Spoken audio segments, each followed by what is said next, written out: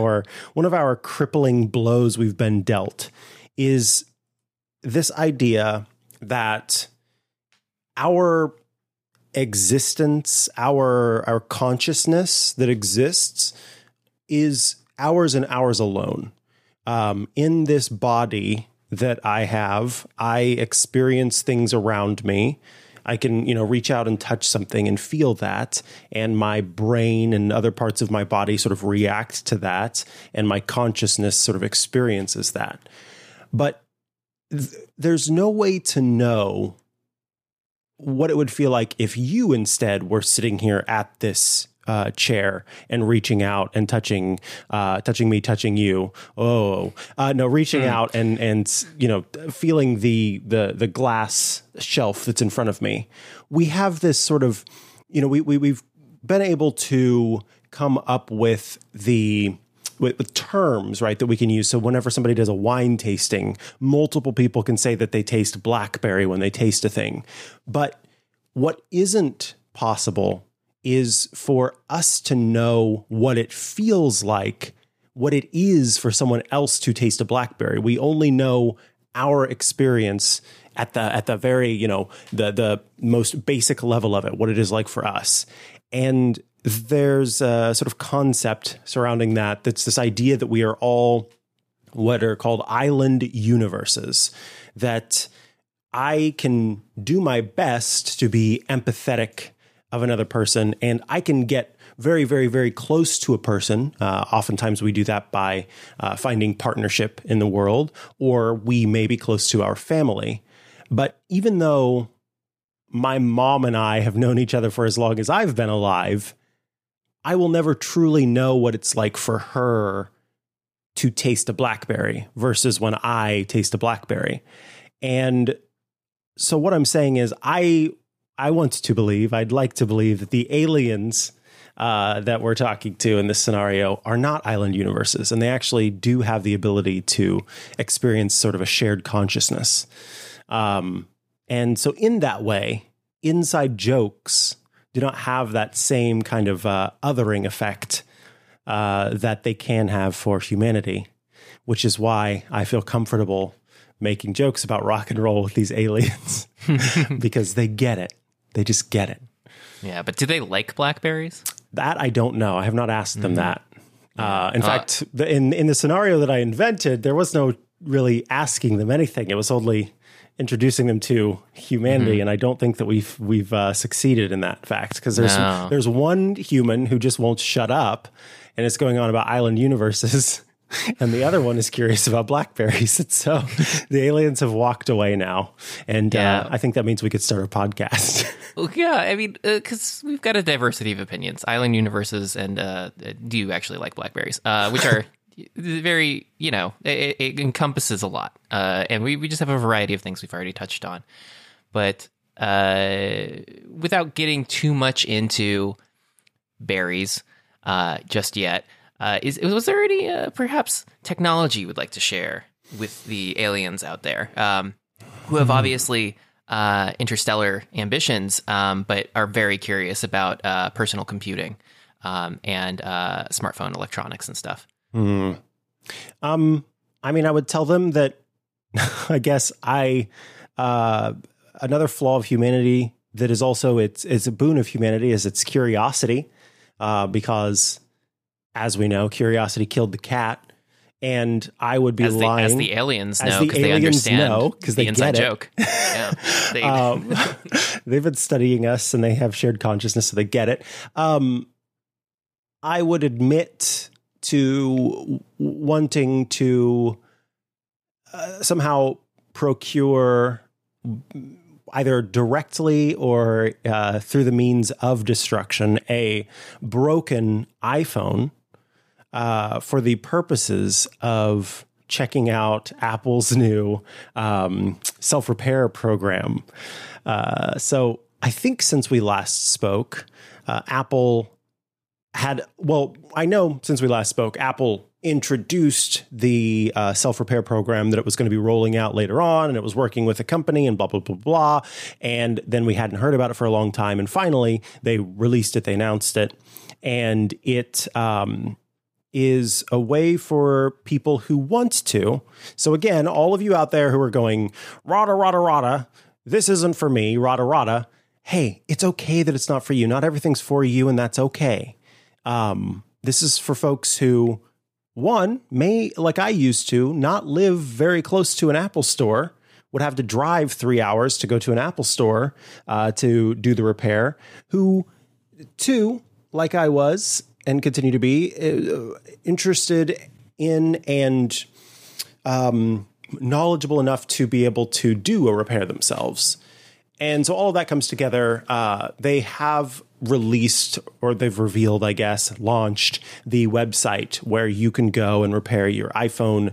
I believe it's iPhone 12 and iPhone 13 devices. I'm letting the website load now. But what happens, is you go to the website. selfservicerepair.com. And there you say, okay, I've got an iPhone, in my case, 13 Pro Max with a broken screen. That part is not in my case, just the part where I have one of those. It doesn't have a broken screen. And then it will show you, hey, here is the repair manual. And here are the parts that you will need to do the repair using the self-service repair program. And so you can go through the process. The manuals are really cool. They've got a lot of information in them.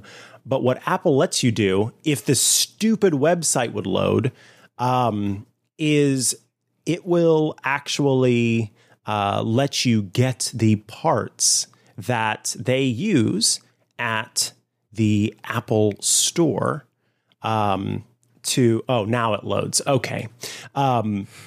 And so let me see. I'm going to go start your order. I'm going to choose iPhone because that's the only thing that's available right now. You can go iPhone 12, iPhone 12 mini, iPhone 12 Pro, iPhone 12 Pro Max, iPhone 13, iPhone 13 mini, iPhone 13 Pro, iPhone 13 Pro Max, iPhone SE third generation. I'm going to choose the iPhone SE third generation. I'm going to choose display. And then it shows the parts. Now, what's nice is they actually sell a bundle that has the different parts that you need, so you don't have to buy them piece by piece. And it is $129.56 to get the iPhone display and screw kit, the iPhone display adhesive, you get 2 pieces of that, the iPhone security screws, because surprise, surprise, something I didn't know until after reading the repair manual is that Apple suggests that you replace the screws when you do this. I did not realize that these screws should be replaced whenever you do a repair. I just would always put the screws that I already had back into it. And then you can also get, for $49, a 7-day rental of the necessary tools that you need to be able to complete this repair up to Apple's process. And when you get the toolkit for $49 for 7 days, you get 2 gigantic Pelican cases. It says the toolkit comes in cases that, when stacked on top of each other, measure 20 inches wide and 47 inches high. One case weighs 43 pounds and the other weighs 36 pounds. And they each have roller wheels to aid in transport. That's because you get, on top of the necessary pieces that you're going to keep that will be part of your phone, they also send you I'm trying to find what it's called. The heated display removal fixture, which is this sort of, it almost looks like a candy making machine, but essentially it heats up the display in order for you to be able to remove it. It's kind of a big contraption with a big old factory style button that you press to heat it up. And then it says, I am ready, essentially. Not out loud, but as you are going through the process. And also where is that? Heated display removal fixture and the battery press and or display press, which also looks like sort of a candy making machine. It's a big old aluminum. Well, actually, I don't know what the metal is, so I better not say it's aluminum. I don't know if it is. But it has this big old handle that you pull down in order to press the display down and make sure that it's fitted perfectly. What's cool is that you don't just have to, if you'd like, you can rent these things. Again, $49 for 7 days. And that kind of adds a little bit of urgency that I think would be important for me, because I do like to procrastinate. But you can also buy these devices. And I thought, oh boy, these things are going to be $1,000 for that gigantic heated display fixture. No, they're actually, the display press is $216. The universal display removal fixture, which is this clamp that you can place on a table, clamp it down to a table, and then it's got these special suction cups, $160.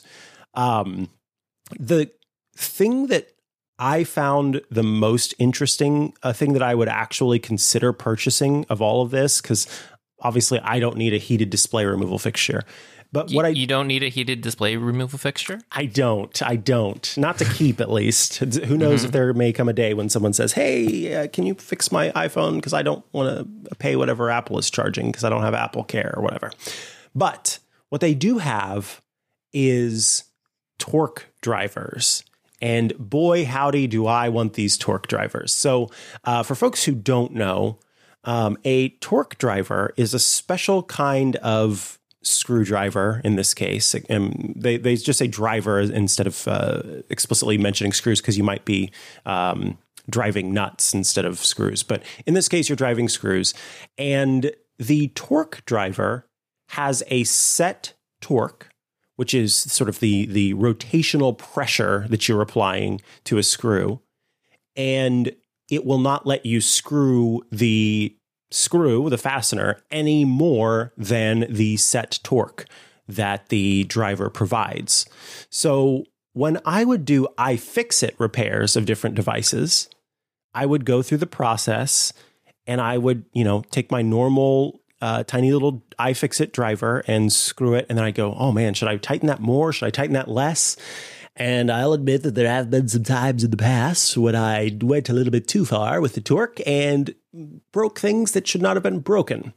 And Apple's repair manuals include the torque value for each and every fastener inside of the iPhone.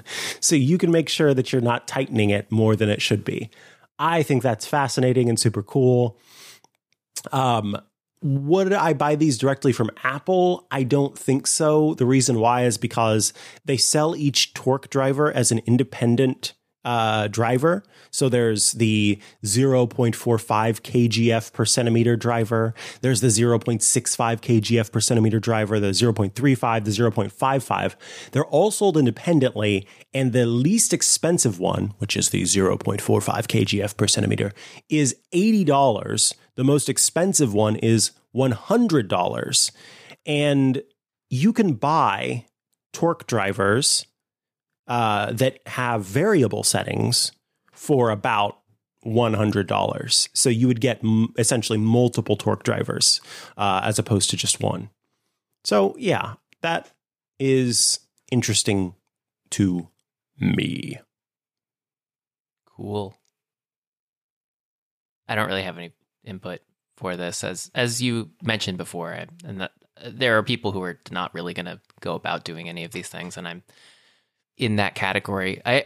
It's interesting to me that it exists, especially because not so much that I think a lot of people need to do it, but if there are a few people who are good at it and you happen to know somebody, then it could come in handy for someone, especially with these the very particular tools. I did not know about the rental system. So it's cool that they do that so that you don't have to buy this expensive stuff just to do one little thing.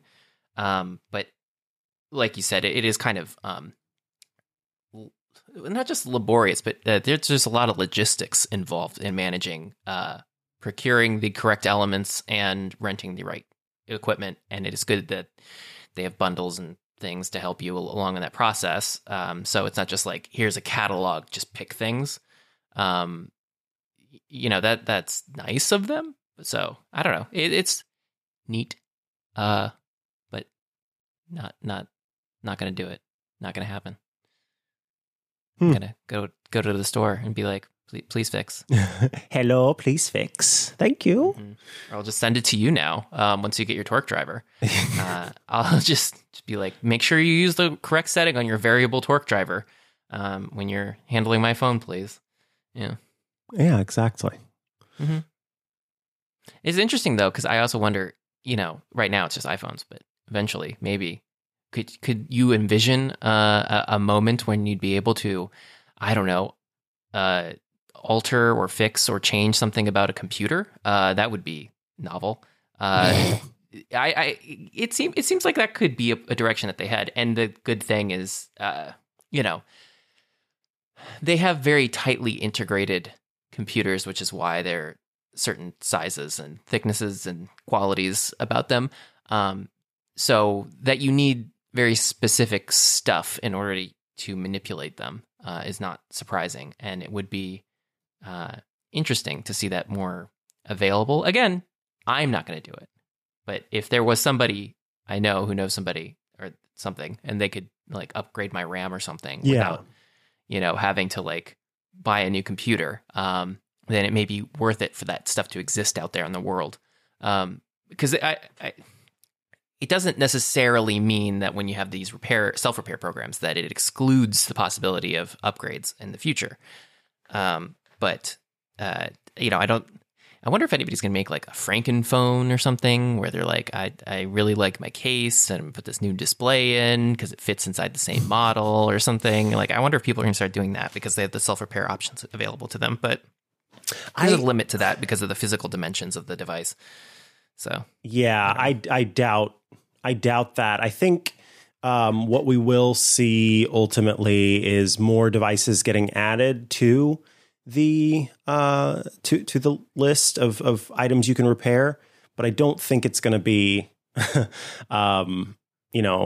of buying different pieces and taking things apart and putting it how you want it or whatever. This is really just about self repair, not self build or self rebuild or self Frankenstein or self Frankenstein's monster or self destruct.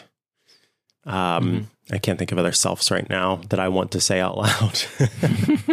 So yeah, we'll see. But I think that for me, this is just a fun thing. And I'm actually planning on talking to my boss tomorrow. We host a radio show together called The Tech Guy, and I want to have us get the rental kit and do a repair, and just so people can see like what the process is like, how it works, everything like that. So that's cool. I mean, especially for being informative about people who might be more curious than I am about pursuing it.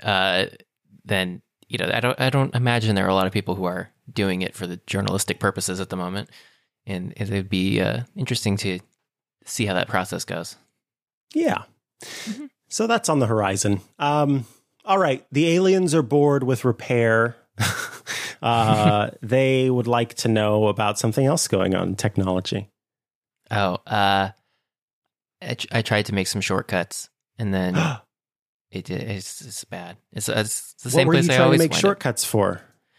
Well, many things, but most recently, one thing that's been bothering me is I don't like the sound of my Time Machine volume cranking away during the daytime, because what is it doing? I'm on a remote desktop connection to my office. I am not saving files to my machine. There's nothing like, is it backing up system logs? Like, I don't know what it's doing. And whenever you check, it's like cleaning up, and it's like, cleaning up what? You're not doing, do you need to do this right cleaning. Now?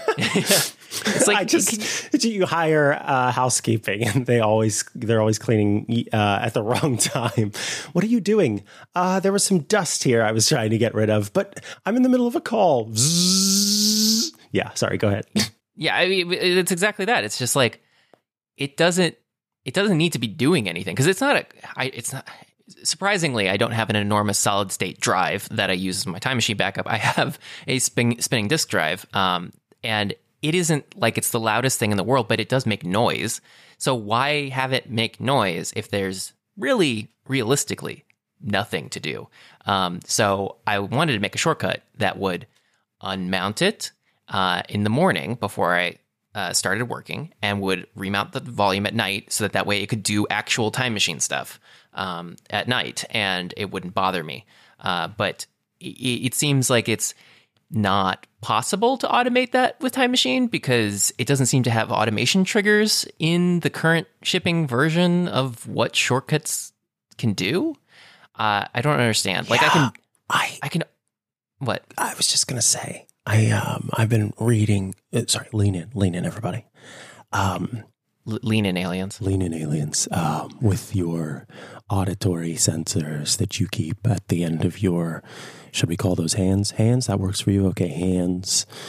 I've been reading a lot about AppleScript lately, and some might go, why are you reading about a thing that's going to go away? Nobody cares about AppleScript anymore. But the fact is, AppleScript was the what is that called? The fascia, which is the connective tissue in our body that holds everything in place. If people don't know what fascia is, look it up. It's really cool, but also kind of gross if you look at videos of fascia. Anyway, also if you look at videos of fascists, that's also gross. But so I've been learning about AppleScript, and all of these applications communicate using AppleScript with one another and with the system. And turns out there's a whole hell of a lot more. Can I say that hell? Yeah, hell of a lot more of automations that you can do using AppleScript than Shortcuts gives you. And I bet that there's a way to futz about with Time Machine using AppleScript that you can't do with Shortcuts, because Shortcuts is sort of, it's like, you know what it's like? It's like, okay, we're back it up. Okay, here we are. We're back to normal. I'm going to use a Survivor reference here, because this is something that anyone, even for people who haven't seen Survivor, would be able to sort of picture in their head. So there's this one challenge where part of the challenge is they get these long reeds. They are, I don't know if we can call them reeds, but they're sort of like bamboo sticks, okay, and they're about, each of them are about a foot long, okay, 12 inches long, and obviously they've got bend to them, given that they're made of bamboo. And the people get these bamboo sticks, and they get twine, and they get, a stack of these bamboo sticks. It's not too many, but not too few.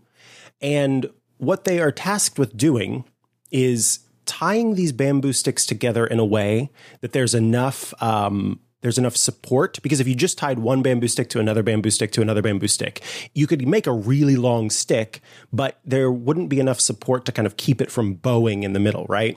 And what they have to do is they walk up to this 12 by 12 sort of grid made out of bamboo poles. So if you can imagine with me, you look forward and there are these bamboo poles that are running vertical and horizontal, such that there are squares of open space in this gate that's in front of you, this wall that's in front of you.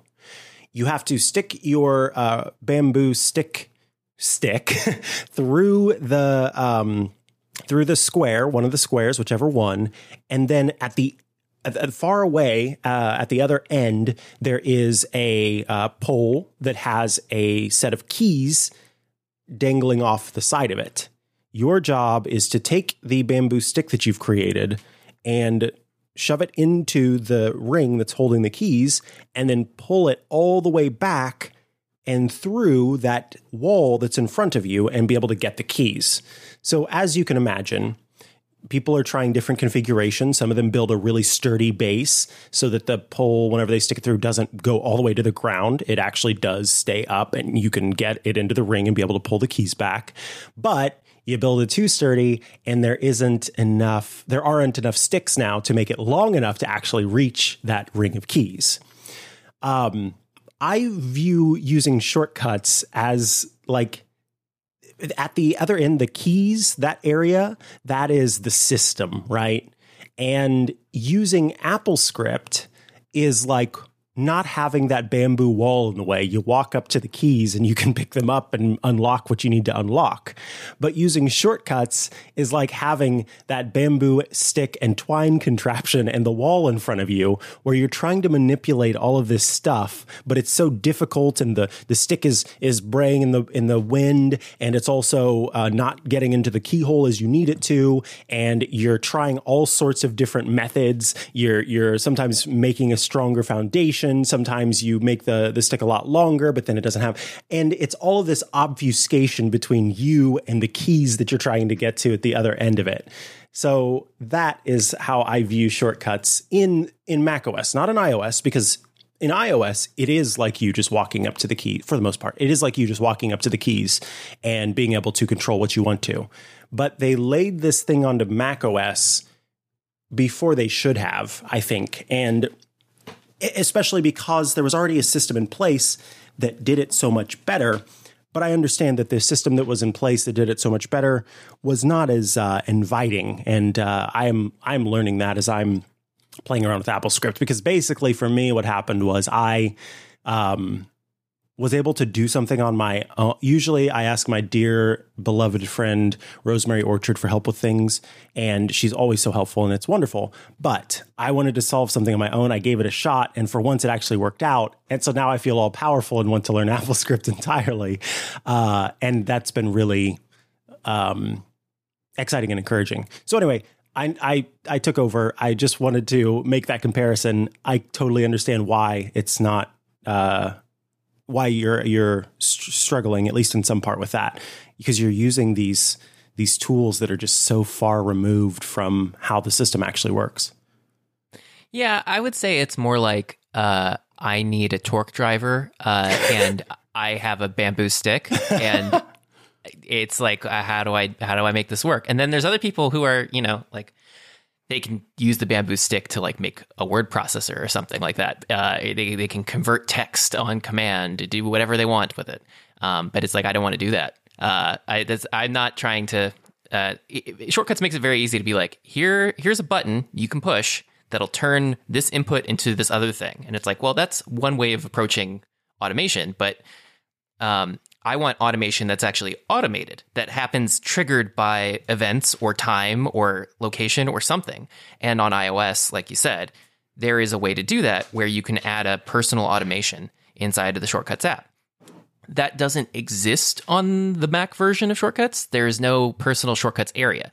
And if you make a personal shortcut on your iPhone, it just stays on that iPhone. It doesn't go to your Mac. So you can't do that. And if you try to like do something that would trigger on the Mac, it won't do it because it's a different system. It's like, you can't do that on the iPhone. That's a Mac command. And it's like, I know, but like, how do I make you make this thing do that thing? And it's like, there's no obvious way to do that. And on the device itself, on this,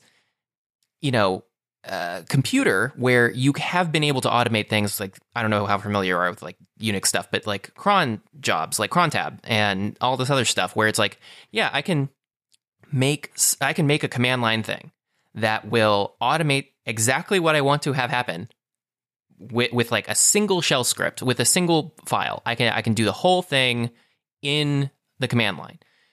Inside of Shortcuts, you can't do it. It is impossible. I have tried because there is no way to trigger the action to occur, which is the essential component of this. Is like, I can make a shortcut that ejects the disk, and I can make a shortcut that mounts the disk, and I can bind that to a key, or I can make it a shortcut menu item, or I can make it a action that I can trigger, but I have to actually push the button to make it happen.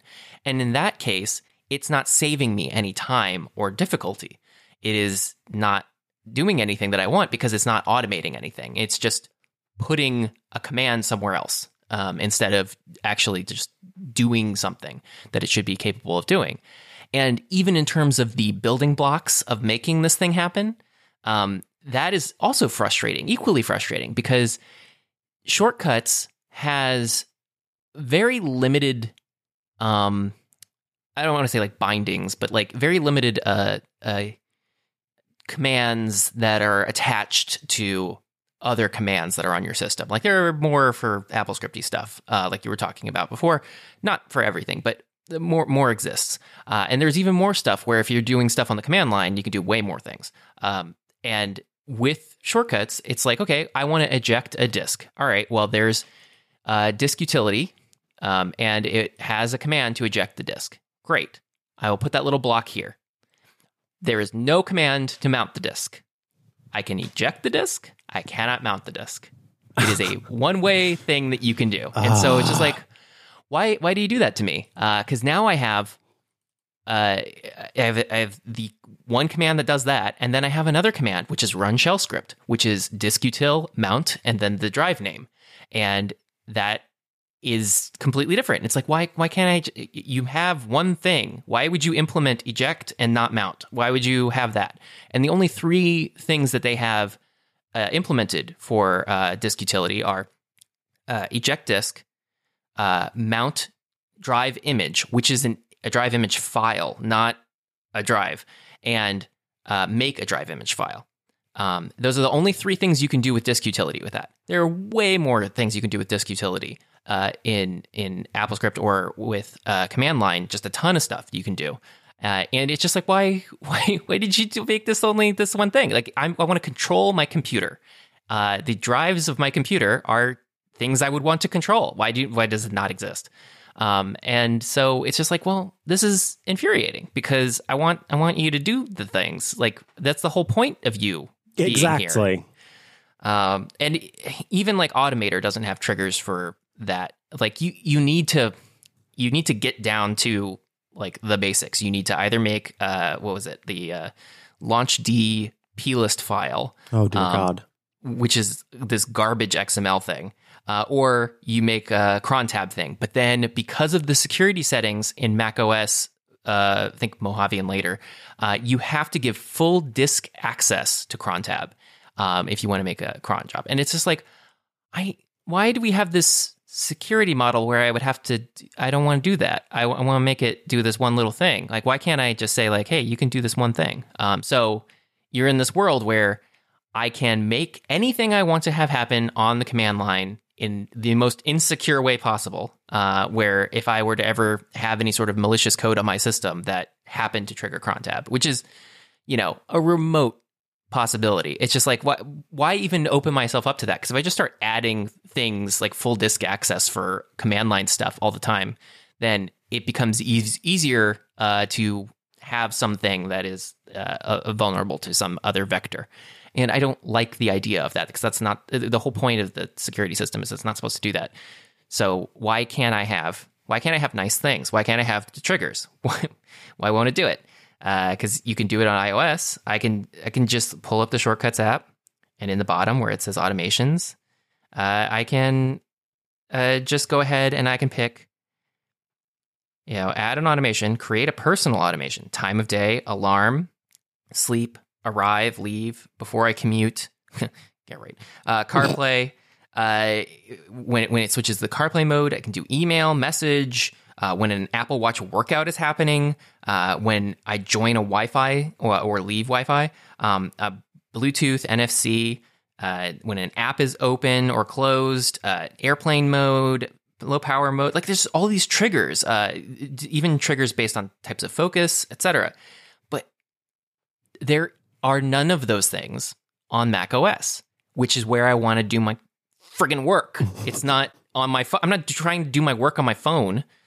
So why don't I have any of these things? And I know the answer is because they have limited resources and developers to make stuff happen, and they just shipped an incomplete thing and are probably going to refine this later. But it's been a while. Why can't we make this good to do the good things instead of bad and not doing things just with the bad stuff? I don't like it. I don't know why. I don't know why it works this way. Yeah. Or doesn't work this way. Yeah. I mean, even when I think I complained about this before when I was trying to check for the product availability, Apple supplies you with this little button inside of the Apple Store app to, do you want to create a shortcut that'll check for this product availability? And it's like, yeah, sure. It only triggers an action that shows you the results of whether or not specifically the configuration you're looking for is at that specific store. So if I wanted to do something like check the other stores in the area, I have to use the app. If I want to do something like change the color parameter for the phone, like, do I really care if it's blue or gray? No. But those are not options that you can do. You can only pick the specific thing, and that's the only way that workflow works. And why do you do that like that? I don't understand. So even Apple stuff, it's like you made an automation that doesn't automate the app. It just shows results. It just filters data and displays data, but it doesn't have any flexibility or controls when that data is run. So it offers no benefit over using the app. And then for things where I'm trying to do stuff with third parties, I wanted to have something that would trigger Do Not Disturb when I joined a call on Teams, on Microsoft Teams. And there's no way to trigger anything based on Microsoft Teams, and it has no Apple script library or other settings that are exposed to the system at all. So that's bad because they're a third party, and it would be good if they did it. But curiously, on iOS, they have 4 actions that are exposed. But it's like join a meeting, which is, you're not always joining a meeting. Sometimes someone's calling you. Or you can open Cortana, which is like, why who is doing that? But those actions are not on Mac OS. So you'll see those results inside of shortcuts on the iPhone, and you'll be able to build a shortcut, but it won't run on your Mac because those interfaces don't exist. And there's no real communication about when something is in a certain place that's not in another. So when I was laying in bed trying to like figure out if there was some way to make this shortcut, I was using iOS. And then I get back to my computer and it's like, oh, there are no controls for Teams, so this action can't run at all. So that was useless. It was a waste of my time. And I can't even like filter or look at like what has a Mac counterpart and what has an iPhone counterpart. So it just doesn't run, or it says like something unhelpful, like can't display this Apple script because it can only run on a Mac. And it's like, but you can show me text, you dingbat. So I don't know why it's like that in terms of cross-platform capabilities. But even in terms of my frustration with the lack of a third-party thing, I was like, well, my computer knows when I'm recording audio because it puts that stupid little orange dot in the corner. So the OS understands that audio is being recorded. Where's the trigger? There's nothing for that. Like when my audio is doing something, no, there's nothing for that. There's like, is there something about audio state? No, nothing you can do for controlling or driving anything based on whether or not you're using your microphone. And it's just like all the things I want to make my life easier don't exist. And I could make keyboard shortcuts for everything that I want to do. Like I could make a keyboard shortcut that turns on Do Not Disturb, but then I have to remember to turn off Do Not Disturb when the call is over. And I don't want to do that. I want it to do it because it is a computer and it knows that I'm not using it anymore to do that other thing. So we can flip the modes, but it can't do it. So I think that's one of the things that just drives me nuts. And I know a lot of people are very content with, I will make 40,000 different keyboard bindings and buttons, and I'll just fill out an entire Stream Deck with every kind of mode or setting that I would want to do. I'll have Keyboard Maestro running. Hello, Dan. And you can do all of that stuff, but the thing about automation for me is that it should be automatic. I don't want it. If you have to do something, it's not automatic. It doesn't save me any mental energy or time. And so it bothers me when I can't just make something like just flow without having to interrupt what I'm doing, to like change something, to toggle a setting that I shouldn't have to toggle. I agree with you. I'm sorry, I just got very annoyed. No, it's okay. And honestly, like you said, I think what's frustrating is getting a taste of that or seeing someone else who seems to have it figured out and it works well for them, and you can't do the same thing, or you try to do the same thing and then you realize, oh no, this is not a simple thing. In fact, it takes all of this extra work to be able to pull this off. I thought it was just going to be something that would happen kind of quickly or easily, but you find out people are doing so much more, and that's not kind of what you want. You were hoping that if they were going to provide something that was, marketed as an elegant way of doing things, that it would actually be an elegant way of doing things. And when it's not, that's reasonably frustrating. Yeah. And it's not that I'm saying that you can't do anything with shortcuts or no one can do it. Obviously, people are like doing all kinds of crazy stuff, or wacky stuff, I should say. I just don't need to do those things. Like, I don't need to batch process a bunch of text and turn it into certain kinds of file types, or watermark a whole bunch of images or something like that. Like, those are all good things that exist for the people that need to do that stuff, but it's not what I need to do. What I want is just out of my reach, to use your reads metaphor. Only it's, that doesn't exist. There's no read at the end of the read, I guess. There's a different kind of like keyhole hook read that doesn't exist, that I'm missing, and I have all the other reads and I can't get the key. I don't know. Trying to make that metaphor work for this, but it's like you have some pieces and that they just don't all fit together to make anything. So I don't know, but that's life. And, I'm sure Worldwide Developer Conference is going to happen soon. And then there'll be an update to this, and maybe it'll have like a mode where it's like, now you can set something to run by time of day. And I'll be like, perfect. That's exactly what I was missing. Yeah. And it'll solve all my problems, and all this complaining will be for nothing. It's what you were missing and what a lot of people were missing, and what a lot of people are asking for. So let's... Yeah, it's one of those things too, where it's just like, is it me? Like, am I just not seeing where this is? Am I the problem? And then it's like, no, it doesn't exist. So the limit does not exist. Yeah. Except it does for us. Yeah. But, at least there's the gallery, which has useful things like open random Instapaper article.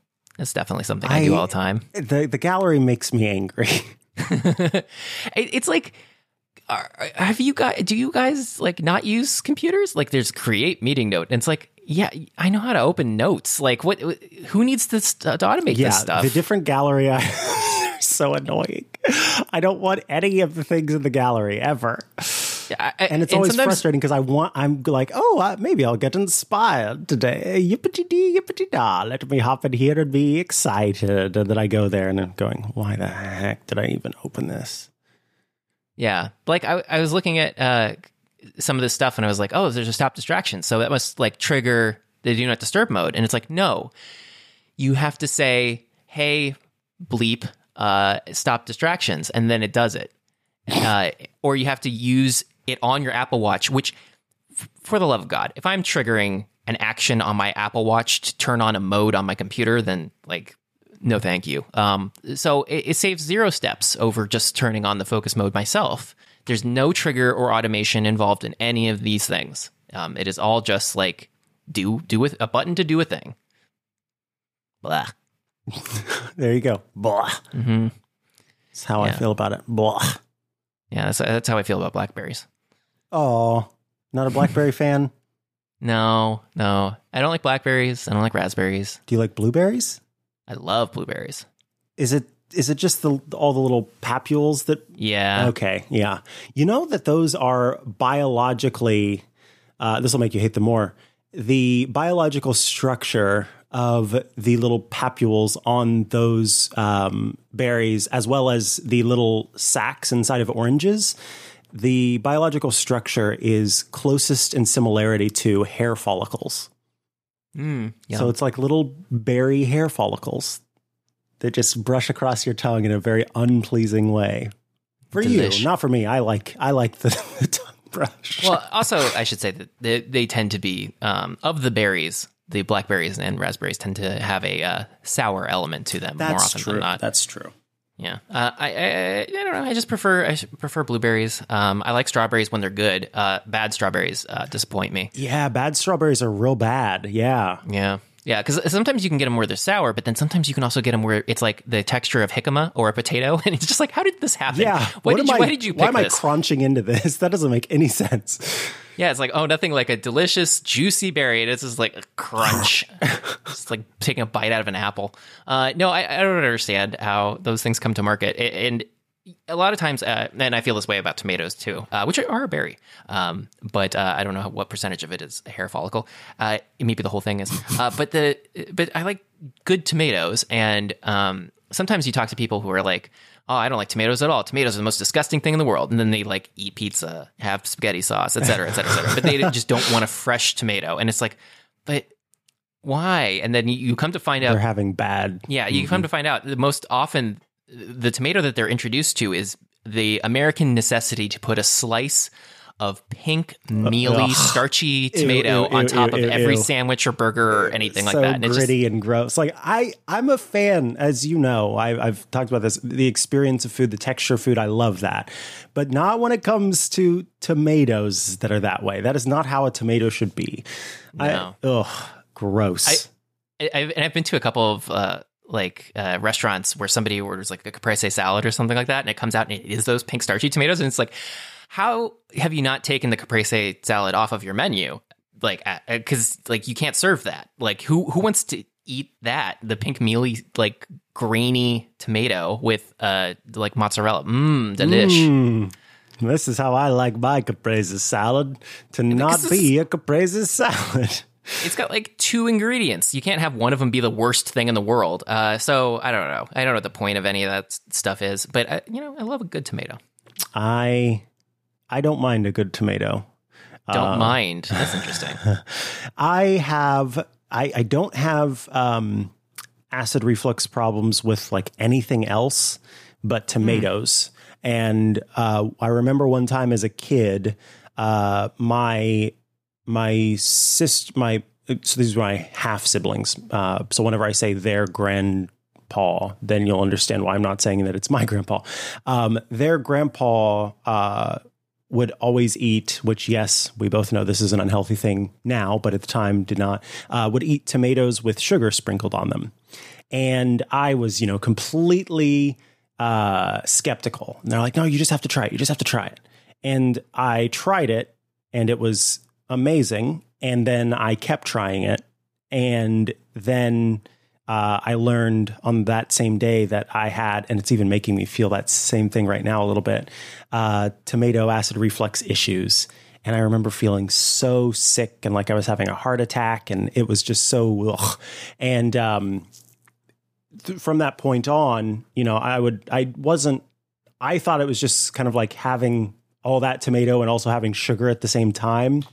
And so I can remember then I got a salad that was mostly tomato, and it's also giving me that feeling right now. Anyway, I discovered, yes, that it was the acid in tomatoes in particular for some reason that really gets my goat.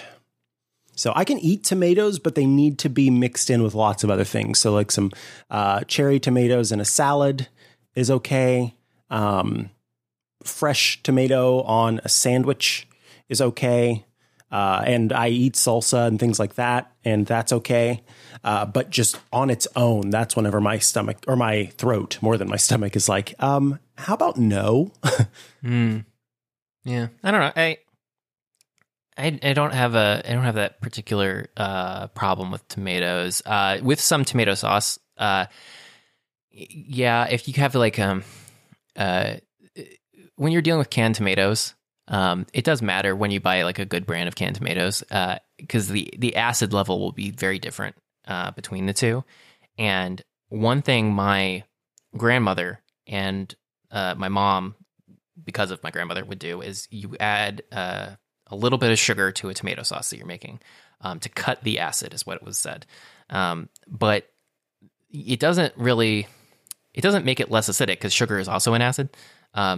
Or has some, it's on the pH scale somewhere closer to being acidic than it is basic. But it just kind of doesn't make the acidity of it as sharp, because it has the sweetness. But it just is like turning it into like a sweet and sour kind of thing if you go too much in any one of those directions. So I don't find that it actually makes it less acidic as much as it sort of masks the acidity. And I would just rather get better quality canned crushed tomatoes than that whenever I'm using them. And then that seems to have solved that issue of it being, not of eating too much pasta and it not sitting well. Although you can still eat too much pasta. It's nothing you can do about that. No way around that issue. Mm-hmm. I'm reading about sucrose now.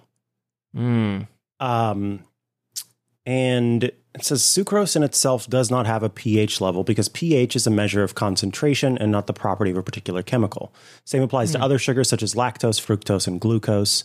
Sugar is neither an acid nor a base. Pure sugar or glucose is a neutral substance. Obviously, glucose is, but I was reading about sucrose. It does say, though, that it will, when sucrose when sucrose is consumed by bacteria, it will produce lactic acid, and that lactic acid then lowers the pH of the tooth's surface. So this is specific to mouth things. Like, why does sucrose cause or potentially cause cavities and stuff like that? Yeah. Anyway, interesting. Yeah. I guess it's just maybe it's just because I know that if you put like dark brown sugar in with baking soda, it'll react because of the molasses. But maybe that's because molasses has a pH, but sugar itself does not, because molasses has other impurities. I don't know. Anyway, whatever. It doesn't matter. Just nobody eats stuff that's going to upset you. In their lives. Yeah. So basically, just if you avoid all food at all times, then you don't have to worry about any of it affecting you. Mm-hmm. Yeah. I mean, God knows what the aliens eat. You guys get back to us on that one. Yeah. I'm getting sort of grumbling sound that I think means they eat feelings. Oh. Let me pass you over some contemplative depression. Here we go. How did that taste? Oh, no. I think I gave him indigestion. And on that note of indigestion, farewell. Farewell, all. And may your introduction to the aliens go as well or better than ours. Thank you for joining us this week on Unhelpful Suggestions, a podcast published independently because we're indie and because we're awesome. Goodbye.